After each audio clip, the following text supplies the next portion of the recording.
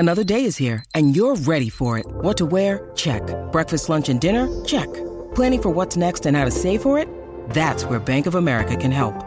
For your financial to-dos, Bank of America has experts ready to help get you closer to your goals. Get started at one of our local financial centers or 24/7 in our mobile banking app. Find a location near you at bankofamerica.com/talktous. What would you like the power to do? Mobile banking requires downloading the app and is only available for select devices. Message and data rates may apply. Bank of America N.A., member FDIC. When you need mealtime inspiration, it's worth shopping Kroger, where you'll find over 30,000 mouth-watering choices that excite your inner foodie. And no matter what tasty choice you make, you'll enjoy our everyday low prices, plus extra ways to save, like digital coupons worth over $600 each week. You can also save up to $1 off per gallon at the pump with fuel points. More savings and more inspiring flavors make shopping Kroger worth it every time. Kroger, fresh for everyone. Fuel restrictions apply. Without the ones like you, who work tirelessly to keep things running, everything would suddenly stop. Hospitals, factories, schools, and power plants, they all depend on you. No matter the weather, emergency, or time of day, you're the ones who get it done. At Grainger, we're here for you with professional-grade industrial supplies. Count on real-time product availability and fast delivery. Call, click Grainger.com, or just stop by. Grainger, for the ones who get it done.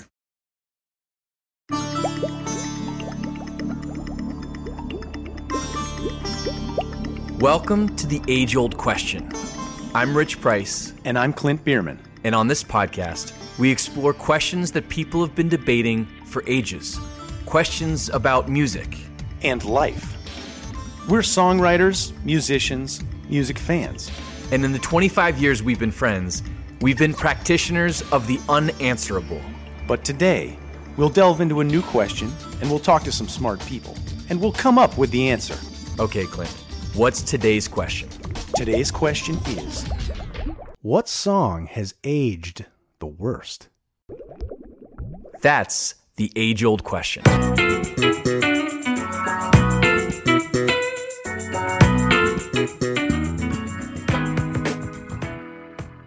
In the last episode, we asked, how do you write a hit song? And part of the special sauce is a writer and a performer's ability to capture the zeitgeist of that particular moment.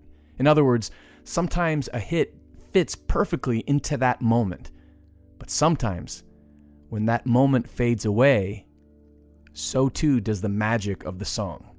Some songs are timeless, but some songs become relics. They just don't age well.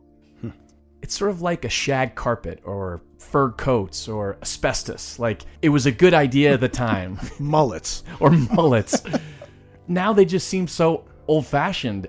We're talking about misogyny, sexism, inappropriate or illegal relations between two people. Yes. Is one. Yep. Racism, intolerance, stereotyping. So are we saying that the songs that we're talking about are bad and shouldn't be listened to today? I don't think so. I don't think so either. And I'm guessing that a bunch of the songs we're going to mention today, we actually still love in some way.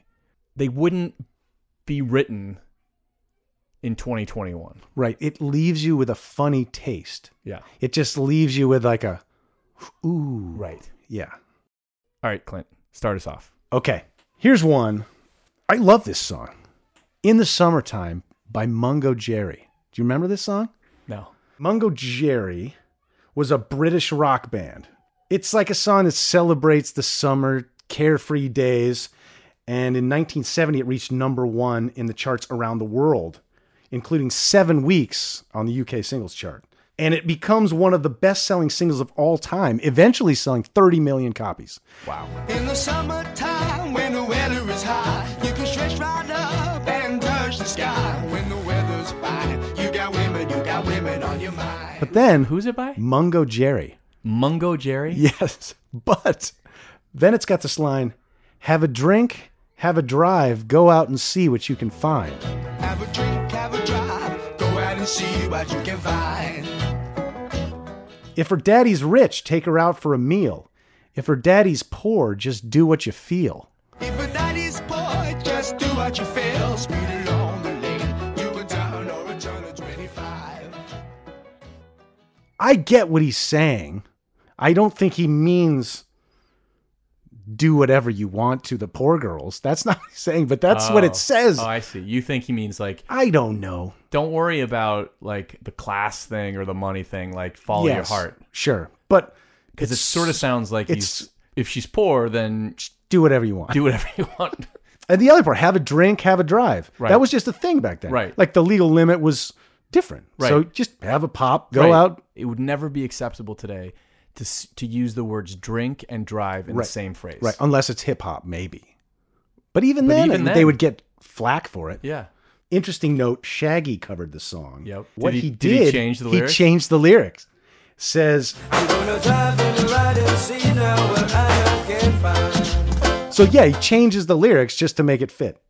So there's a first example of a song that hasn't aged well. What do you got, Richie? One of the great guitar riffs in rock history. 1, 2, 3. Turn it up.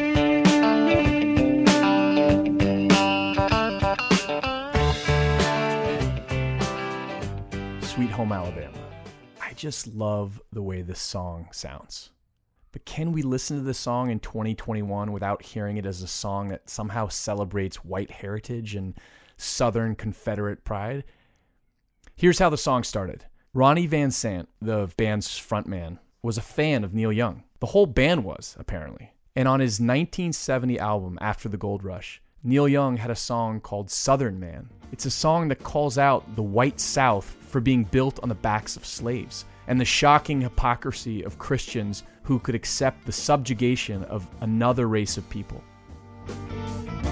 Southern man, better keep your head. Don't forget what your good book says. Southern change gonna come at last.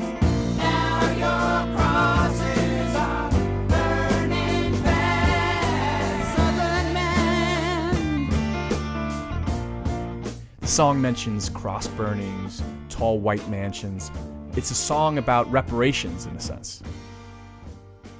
The guys in Lynyrd Skynyrd heard the song and, according to Ronnie Van Sant, thought Neil was shooting all the ducks in order to kill one. I just love that he used that phrase to say, hey man, don't, paint us all with the same brush. He's like, don't shoot all the ducks. He used a duck hunting reference.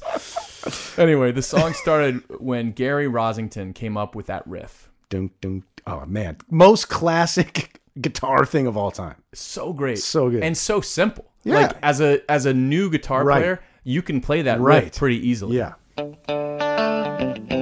Turn it up. Ronnie heard it and asked him to keep playing it over and over. What's interesting is that none of the three writers of the song are from Alabama. Rosington and Van Sant were from Jacksonville, Florida. Ed King, the other writer, was from Glendale, California. But don't you now think of Lynyrd Skynyrd. Lynyrd Skynyrd? Home. Right. Yeah. The song goes, well, I heard Mr. Young sing about it. Well, I heard Mr. Young sing about her. Well, I heard O'Neal put it down. Well, I hope Neil Young will remember. I said that man don't need him around anyhow. Sweet home Alabama. Well, I hope Neil Young will remember. A Southern man, don't need him around anyhow. Now, Van Sant has said that the song was really about taking issue with Neil Young's broad swipe at all Southerners. He references the governor of Alabama, George Wallace, who famously said, Segregation now, segregation tomorrow, and segregation forever. a speech he made when he was inaugurated as governor of Alabama. The song says, Birmingham, they love the governor. Boo, boo, boo. Now we all did what we could do. Now Watergate does not bother me. Does your conscience bother you? Tell the truth. in other words, according to Van Sant, the North was capable of moral transgressions, and he doesn't hold the North accountable for Nixon's crimes. Anyway, Neil Young, for his part, loved Sweet Home Alabama. He said it was a great rock riff, and they played it like they meant it. Well,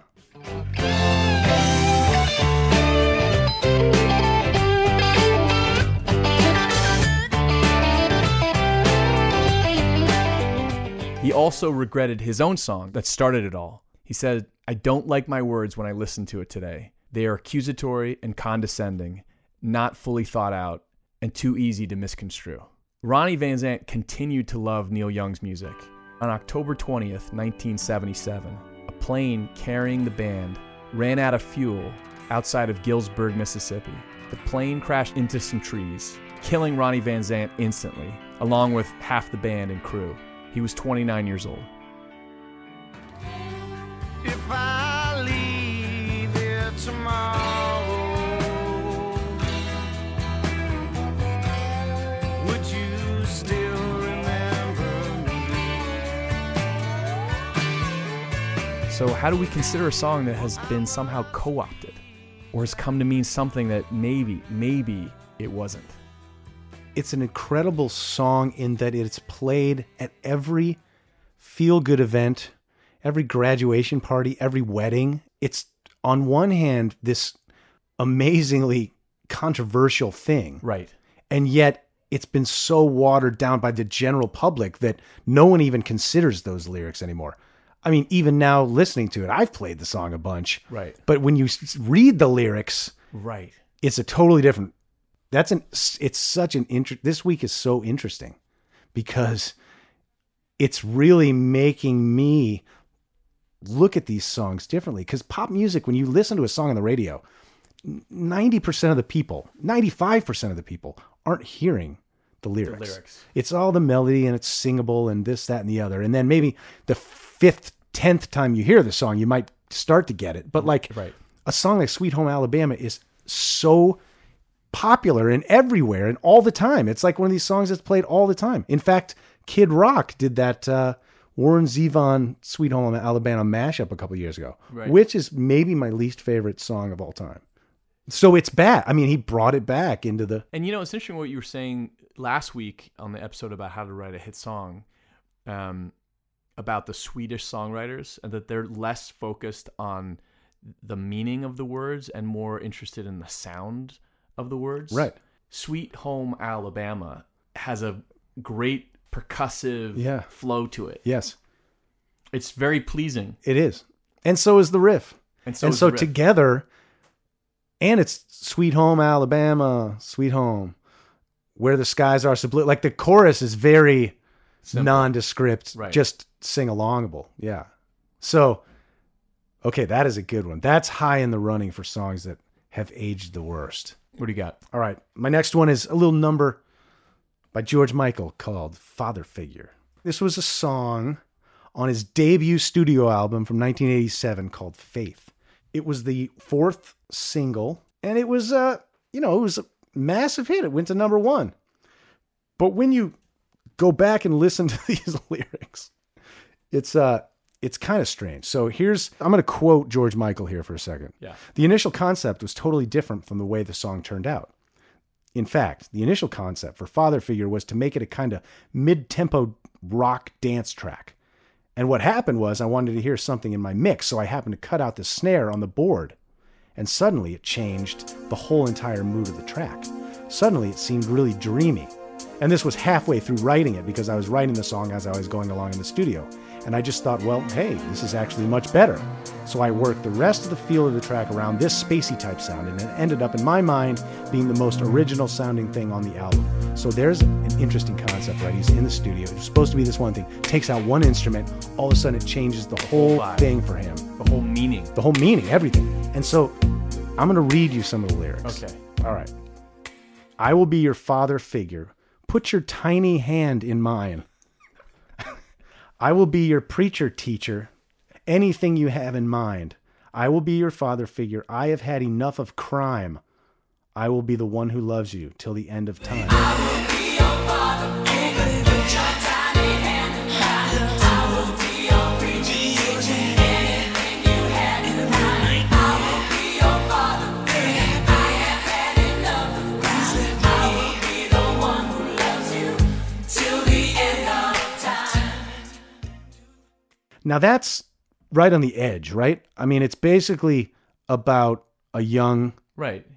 person you can with an old interpret person. it in a way that is non-sexual. How do you do that? Can you do that? If you give So, him like- the benefit of the doubt, I'm trying. I like George Michael. So I guess it could mean that he's just going to be her mentor or his mentor. yeah, Like, okay, but here's the next line. okay, That's all I wanted. But sometimes love can be mistaken for a crime. oh, it's just That went south, right? went south real quick. This was number one. This was a number one song. So how at the time did people not? Be skeeved out by it. Right. Let's listen to it. Okay. That's all I wanted. Something special, something sacred in your eyes.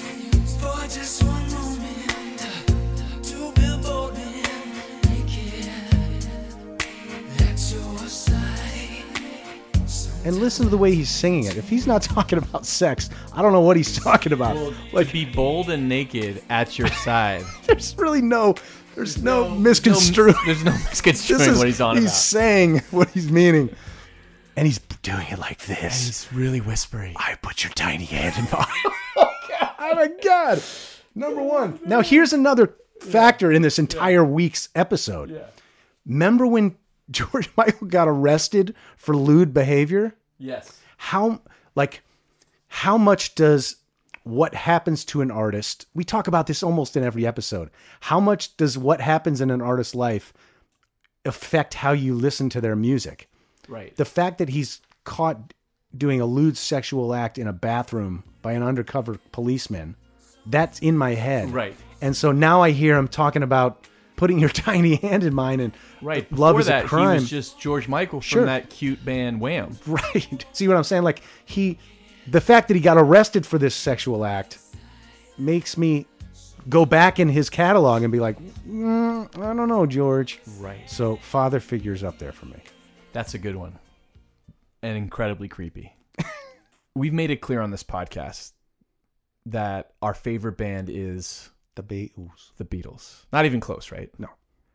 But even the Beatles had some lyrics that, hearing them in 2021, it makes you scratch your head. Consider this one, Clint, from Rubber Soul. Run for your life. I'd rather see you dead, little girl, than to be with another man. You better keep your head, little girl, I won't know where I am. You better run for your life if you can, little girl. Hide your head in the sand, little girl. Catch you with another man. That's the end, little girl. Written primarily by John Lennon. He actually said it was his worst song. He stole that lyric from an early Elvis Presley song called Baby, Let's Play House. Let's listen. Listen to me, baby. Try to understand.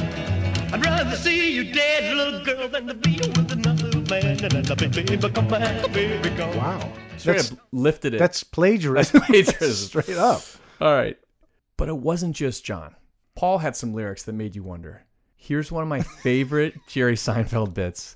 Performing in the East Room of the White House the night Paul McCartney received the Gershwin Award. Let's listen.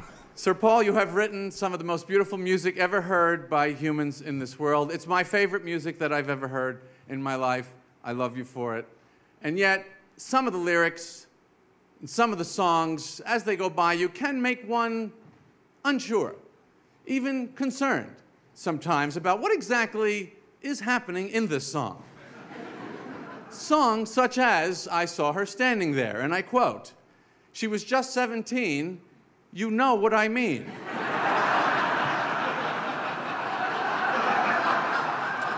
I'm not sure I do know what you mean, Sir Paul. I think I know what you mean. Getting Better from Sgt. Pepper, again, quoting, "I used to be cruel to my woman. I beat her and kept her apart from the things that she loved." Nice. Same woman by any chance? I just love that. And yet, I love those songs. Still do. Yeah. Nothing can change that. No. I I used to be cruel to my woman, I beat her and kept her apart from the things that she loved. Man, I was mean, but I'm changing, I see, and I'm doing the best that I can. I admit it's getting better, a little better. If the Beatles dipped their toe in the water of misogyny, the Stones jumped in and swam around. I'm just going to rifle through a couple examples. Yeah. Brown Sugar. This is wrong on all kinds of levels. This is a Jagger Richards song, primarily written by Mick Jagger. Brown Sugar, how come you taste so good? Brown sugar, just like a young girl should.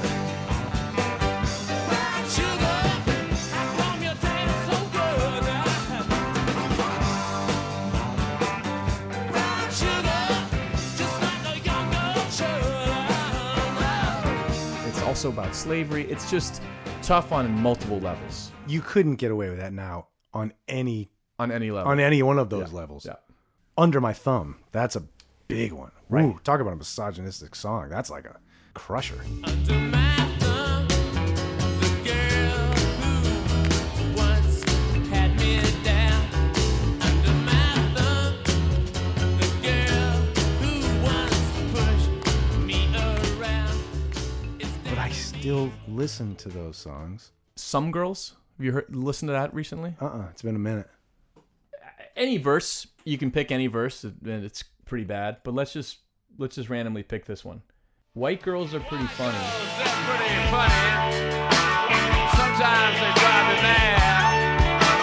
Black girls just want to get all night. I just don't have that much jam. Chinese girls are so gentle. They're really such a tease. You never know quite what they're cooking inside those silky sleeves. Misogyny. Straight up. Racism. Cultural insensitivity. I mean, Stereotyping. I mean, that is... So that was what, 74? 78. 78? I mean, that was fairly late. Right. In the game. I mean, were they trying to push the envelope? Were they trying to rile people up? What was his point there? Like, why was it interpreted as Mick being a character of like did people just say, oh, he's just being that type of person? That type of person. Like he's playing a character, playing a role. And yet we could sit here and do probably 5, 6, 7 songs of that same character. All of a sudden that character starts becoming the guy. Yeah. So, and it worked at the time. They were huge hits. All these songs that we're talking about at the time of their release were hits. Number ones, like massive hits. And our culture has become much more sensitive and politically correct. Yes. Obviously, that's the point of this whole episode. But there was none of that before. Like, I can see that you're 15 years old. No, I don't want your ID. All right, I got another one. Yeah. And this is an interesting one. This is a Christmas song, or it became a Christmas song. Technically, it never mentions Christmas in the entire song. But the song is Baby, It's Cold Outside. And this was written by Frank, is it Loesser? Loesser? Loesser? I hardly knew her. Okay, Frank Loesser in 1944 and introduced to the public in the 1949 film Neptune's Daughter. Been covered so many times, and I'm going to get into that in a second, by literally every artist ever from 1949 till now. Do you know how this was written? No. Okay, so during the 40s, whenever Hollywood celebrities with like vocal talents attended parties, they were expected to perform songs. Loesser wrote Baby It's Cold Outside to sing with his wife, Lynn Garland, at their housewarming party in New York City.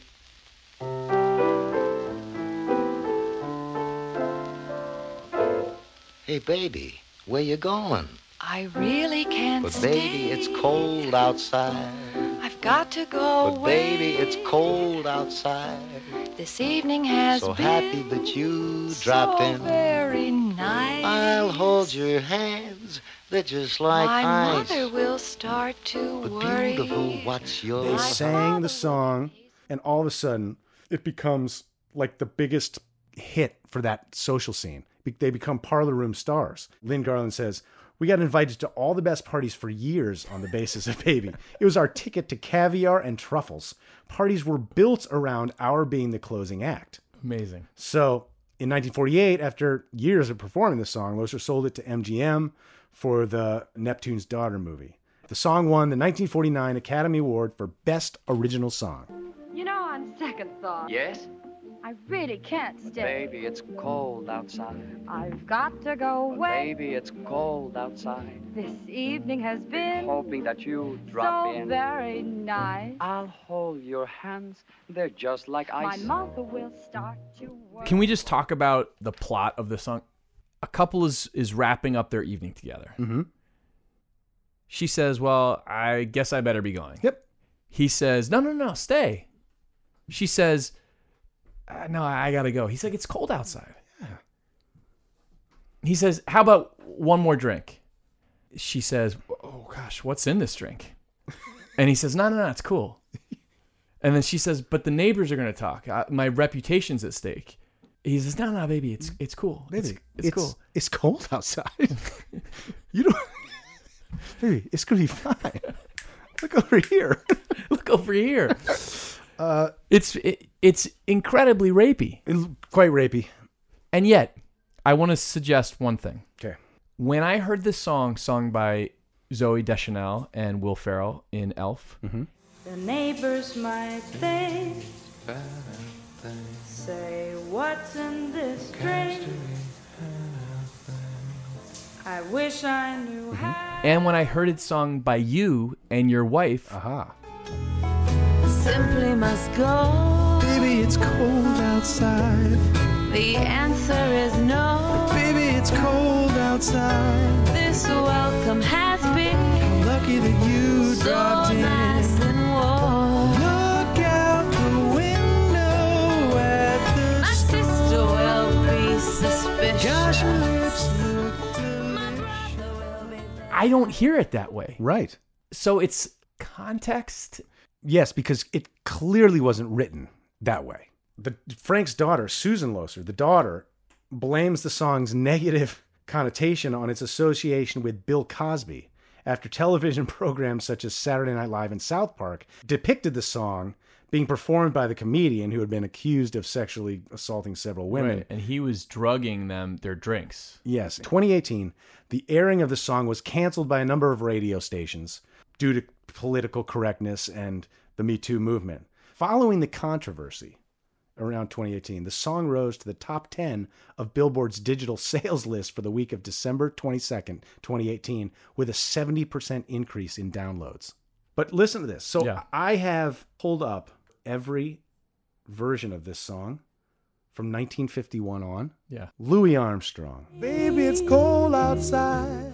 Sammy Davis Jr., I'll hold your hands there just like Dean Martin, lucky that you dropped in. Ray Charles, Hoping that you dropped Barry Manilow, Tom Jones, Brian Setzer, Leanne Womack, Zooey Deschanel, Jessica Simpson, Rod Stewart, James Taylor, Anne Murray, Willie Nelson, Rick Dempsey, Rufus Wainwright, CeeLo Green, Lyle Lovett. I'll hold your hands, they're just like. And I'm not even halfway done. It's like every single pop artist has done a version of this song. And yet, it's like the rapiest song. But I don't see it that way either. That's what I mean. When I heard your version, the version you and Lauren did, first of all, it's great. Second of all, it's sweet. That's the way they meant it too. But it has, again, talking about Sweet Home Alabama as a song that's maybe being co-opted. You're right. This has been co-opted by the Me Too movement, maybe. All right, let's stay with Christmas. I have two nominees in the Christmas genre. The first is I Saw Mommy Kissing Santa Claus. And I'm going to use the version by the Jackson 5. I saw Mommy kissing Santa Claus underneath the mistletoe last night. Now, look, I get it. I know the joke in the song. But when you think about it, it's pretty messed up. Like the psychological torture of a small kid who's like, I just saw Mommy kissing Santa Claus. He grows up with some daddy issues. Anyway, the bigger song that I want to talk about has to be one of the most culturally insensitive songs ever to become a massive hit. Do They Know It's Christmas? Before there was We Are the World, there was this song, written by Bob Geldof and Mitch Ure, in response to the shocking TV reports of devastating famine in Ethiopia. It's Christmas time. There's no need to be afraid.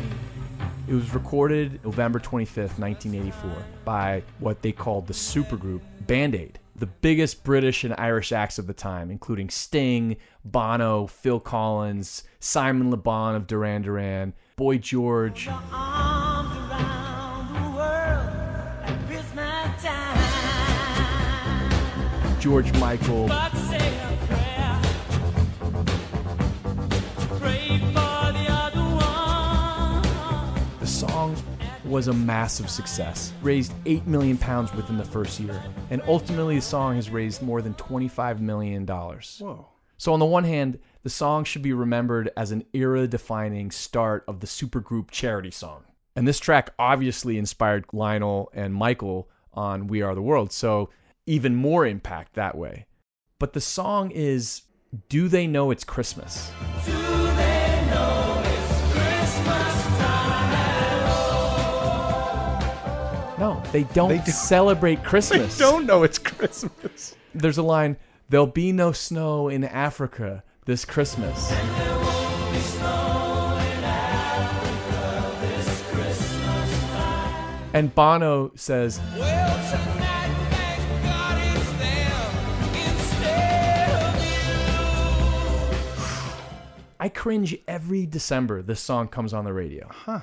But it's a song that has nothing to do with music. It's all about generating money for a good cause. By that measure, the song is an unqualified classic. And they wrote it for Western culture. Yeah, there's Feed the world. Let them know it's Christmas time.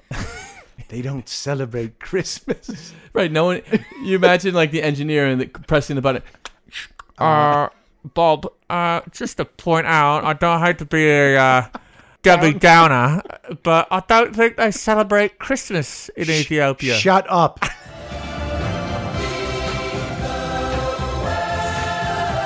Wow, I didn't even know. I'd never thought about that. It wafts over you at Christmas time like a warm blanket. And you're like cozy in that song. And you hear Sting's voice. Yeah, you hear Bono. You're like, oh, these people. Giving of their time. And money. I mean, they raised money. Yeah. Should we call Jeff Simons? Oh, he's gonna make a meal out of this thing. Let's call him. Hey. Jeff. Hello, sir. Hey, buddy. You're on with me and Clint. What's up, Jeff? The best part of any week. How are you, buddy? Awesome, man. This is gonna be a good one. What are the songs that have aged the worst? That's so good. Before we get into that, we want to give you an opportunity to tell us how we got it so wrong 2 weeks ago. Who went solo the best? I just want to make sure I got clear your final. You said Eric Clapton, Rich. Clint said JT. I came over the top, yeah. Okay.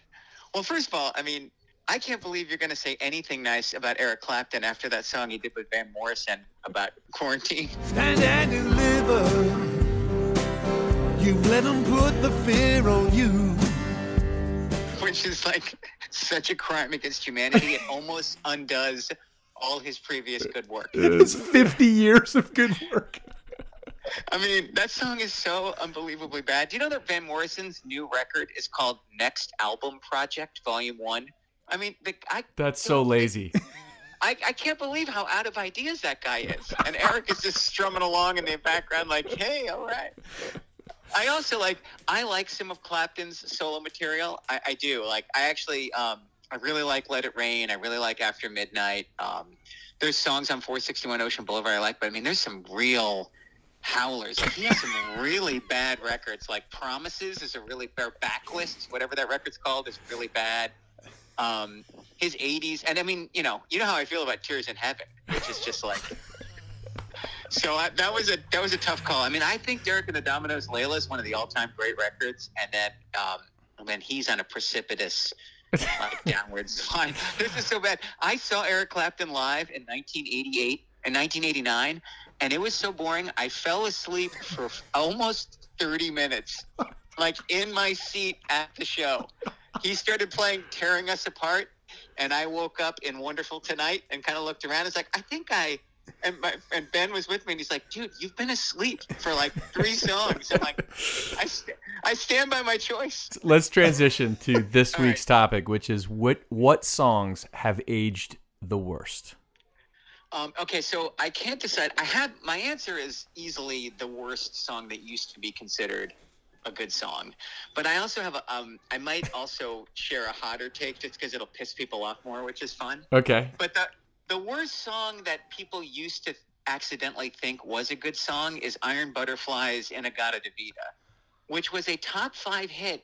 And when we were kids, was spoken of in reverent tones as an early proto-metal masterpiece that like combined hard and psychedelic rock and paved the way for Deep Purple. And I don't know if you've listened to In-A-Gadda-Da-Vida lately, but it is the most like plodding, worthless... First of all, 17 and a half minutes long. It's a whole side. And those guys suck. They could barely play. Like, they sound like a band playing live for the first time. Like, you know, when you, like the first time you get on stage, you get that like hot sweat and it's all really exciting, and you get off like, I think we were pretty good. I think that was pretty good. And then you hear it back, you're like, oh boy. That's what that whole record sounds like. Oh, won't you come with me and take my hand? When I was a kid, like when they would do those like top 500 of all time, like In-A-Gadda-Da-Vida was like in the top 100, like with that crappy sounding organ and the stupid like In the Garden of Eden. Like it's just. We've talked about that song actually on this podcast. You have? Because not on this episode, but in a previous episode when we were talking about Ringo.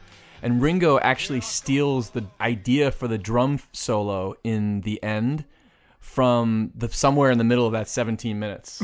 Is that right? Well, he picked the best 11 seconds of that song and made it famous then.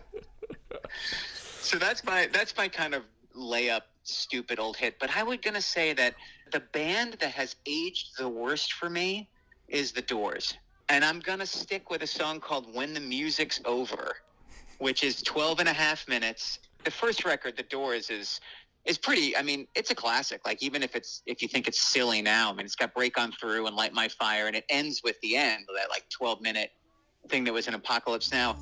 This is the end, my only friend, the end. Their second record is called Strange Ways, and they literally were like, well, we should just remake the first record. It starts with like a 2-minute hit single, and then it has a bunch of crappy songs, and then the last song is this attempt to remake the end, like a big epic track. And I think it is so funny that The Doors recorded a terrible song called When the Music's Over when the song never ends. Like, it's a 13-minute song called When the Music's Over. It's like, you gotta be kidding me, right? Yeah, come on.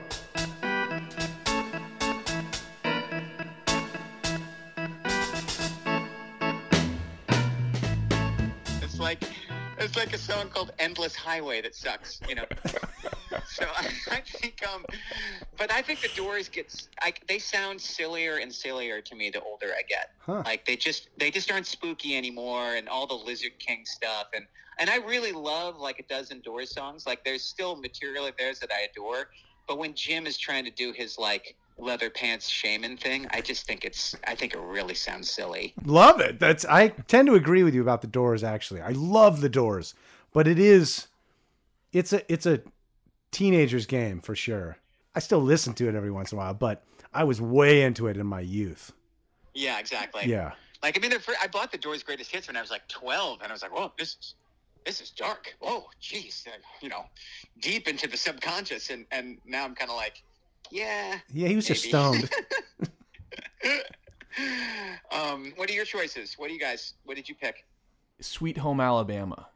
Yeah, that's a great choice. If you disassociate yourself from the song and the lyrics and the band and the Confederate flag, it's a great song. Yeah, you know, the problem with Sweet Home Alabama is that the people who like it now like it way too much for all the wrong reasons. Right. That's You know what I mean? exactly Like right. the company you keep when Sweet Home Alabama comes on and like 20 dudes are like, yeah, like that. You're right. That's like, It's been co-opted in a way. Right. yeah, totally. That's perfectly said. That's a great choice. Well, thanks, buddy, and we look forward to talking to you next time. Thanks, Jeff. Literally anytime. I pretty much just sit around now and wait for you guys to call me. That's my life. So, See you, buddy. See you, all Jeff. right, take care. Bye.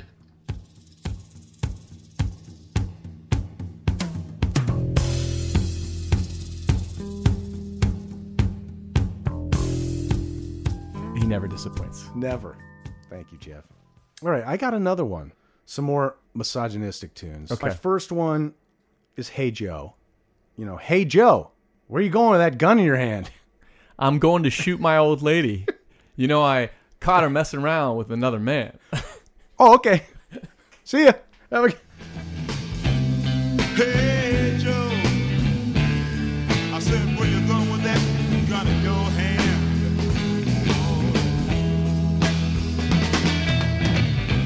I'm going down to shoot my old lady. You know I caught her messing around with another man.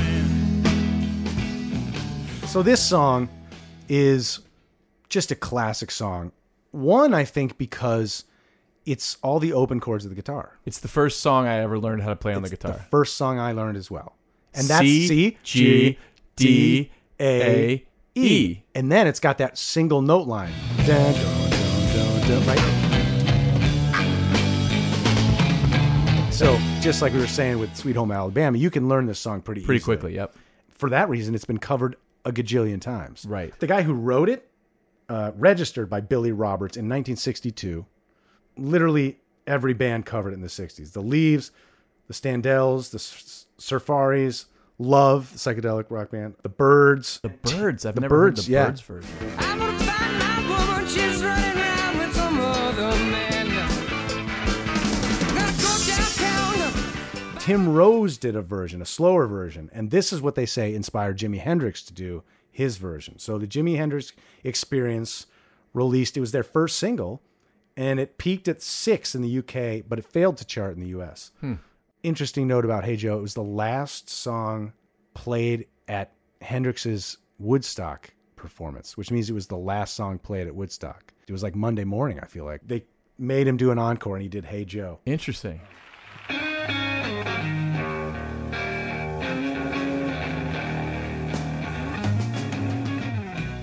Hey Joe, where you going with that gun in your hand? Other fascinating fact of this song. In May of 2006, 1,572 guitarists played Hey Joe simultaneously in the town square of this city in Poland. 1,500 people. They kept doing it. And so by May 1st, 2012, 7,273 guitarists turned out to this city in Poland to play Hey Joe all together, which is just awesome. Incredible. Right? Especially when you think about the lyrical content of the song. This was a massive song that 7,200 people got together to play to break the Guinness Book of World Records. This is a homicidal, misogynistic anthem. Right. How did that happen? Because they were in Poland and they weren't focused on the meaning of the song. You're right. Some honorary mentions. Yep. Don't Stand So Close to Me by the Police. About a teacher and a student who have an inappropriate relationship. And I don't know if that was ever culturally accepted. Like, even Sting's not accepting this as an okay thing. I think it's always been a bad idea. The character in the song is agonizing about this. Yes. Because he knows it's wrong. Right.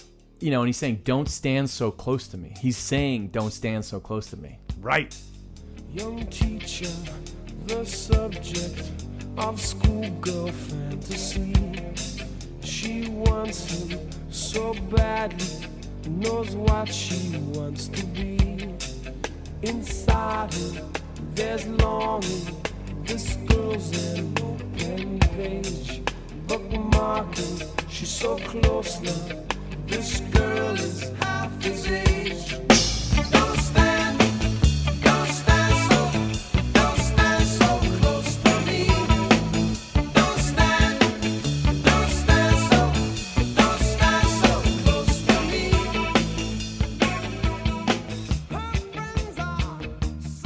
Was that idea less taboo back then, this idea of a teacher and a student? I think it was, not necessarily in that song, but in a song like Hot for Teacher. Mm-hmm.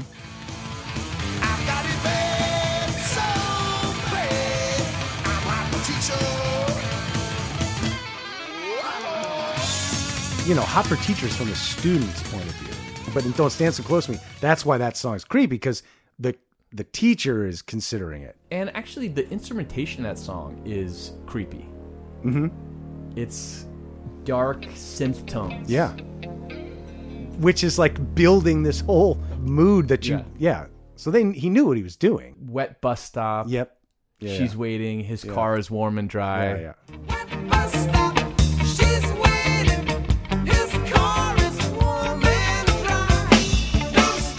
And the Nabokov rhyme. Yeah, like it's like that man in the old book by Nabokov. But turns to cough. It's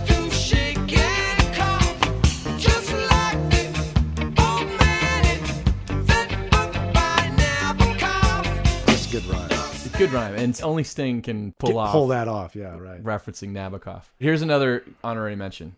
Let's talk about Queen for a second. Oh yeah, I got this one too. Freddie Mercury was a strange guy. I Want to Ride My Bicycle. I mean, that's just like weird. Like, why would you write a song and like a hit song? Bicycle, bicycle, bicycle. I want to ride my bicycle, bicycle. But I want to talk about Fat Bottom Girls. Fat Bottom Girls, you make the rockin' world go round. Oh, you gonna take me home tonight? Oh, down beside that red firelight. Oh, you gonna let it all hang out? Fat bottom girls, you make the rockin' world go round. But that's not the part I'm talking about. By the way, the song was written by Brian May, the guitarist. The opening verse, I was just a skinny lad, never knew no good from bad, but left alone with big fat Fanny, she was such a naughty nanny. Heap big woman, you made a bad boy out of me. Wow. I was just a skinny lad, never knew no good from bad, but I knew life before I left my nursery. Left alone with big fat Fanny, she was such a naughty nanny. Heap big woman, you made a bad boy out of me. So Fanny, his nanny, has sexual relations with this kid. The track was released as a double A-side with Bicycle Race on October 1978. The chorus is great. It's great. 3-part harmony, just huge, anthemic. And I remember Stephen Kellogg and the Sixers doing a great version of this song. I remember that too. In their live set. You remember that? Yes.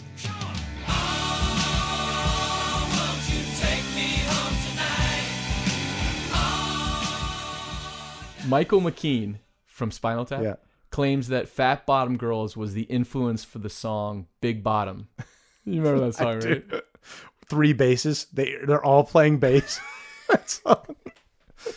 Talk about mud flaps. My girls got them.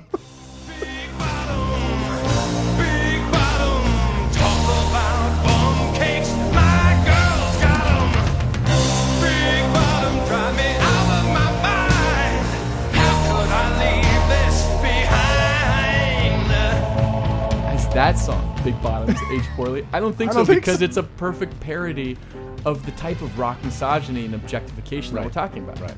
It was in no way misogynistic. It was making fun of the misogyny. Right.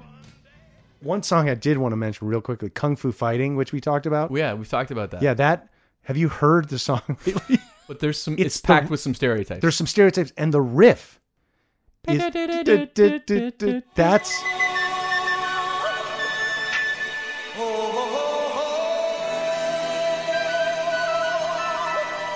Is that hook? What is that thing? Is that from this song? That's my question. Or is it like a classic Chinese folk anthem, right? Everybody was kung fu fighting. Co-opting I don't know the in that song. Those kids were fast as lightning. In fact, it was a little bit frightening. But they fought with expert timing. All right, give me one more. Short People by Randy Newman.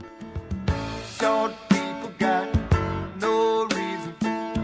Short people got no reason. Short people got no reason to live. Randy Newman wrote this song with his tongue firmly in his cheek. Glenn Frey, interestingly, sings the bridge in this song. Whoa.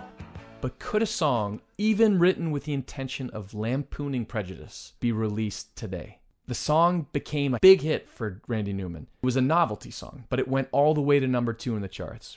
In 1978, the state of Maryland considered a bill that would have made playing this song illegal on the radio. Wow.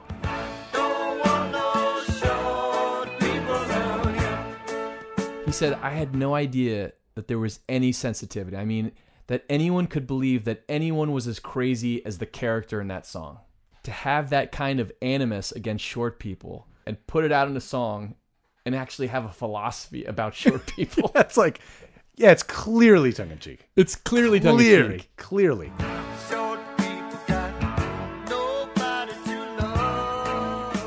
So should we judge songwriters and even audiences from past decades by the moral and cultural standards of 2021? I don't think so. But if you can't get past the fact that some of these songs just haven't aged well. So, Rich, what song has aged the worst? It might be Father Figure. I'm going to agree with you. I don't think I'd feel comfortable singing the lyrics of Father Figure. It's certainly not the way he does. With all breathy. Breathy and sexy. Like, put your tiny hand in mine. That's all I want to hear. Something special. Just picture this. No.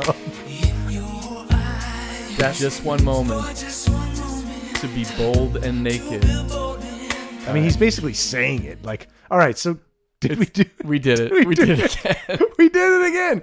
George Michael. George Michael, Father Figure. Father Figure. All right. Well, we hope that you had a lot of fun, as much fun as we did. And we hope you'll join us next time when we answer another age-old question.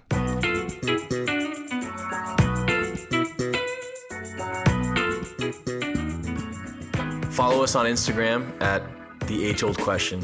Facebook, The Age Old Question. We hope this conversation has sparked some ideas and thoughts of your own. Let us know in the comments.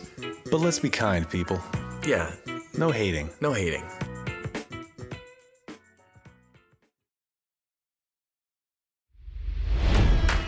It's NFL draft season, and that means it's time to start thinking about fantasy football.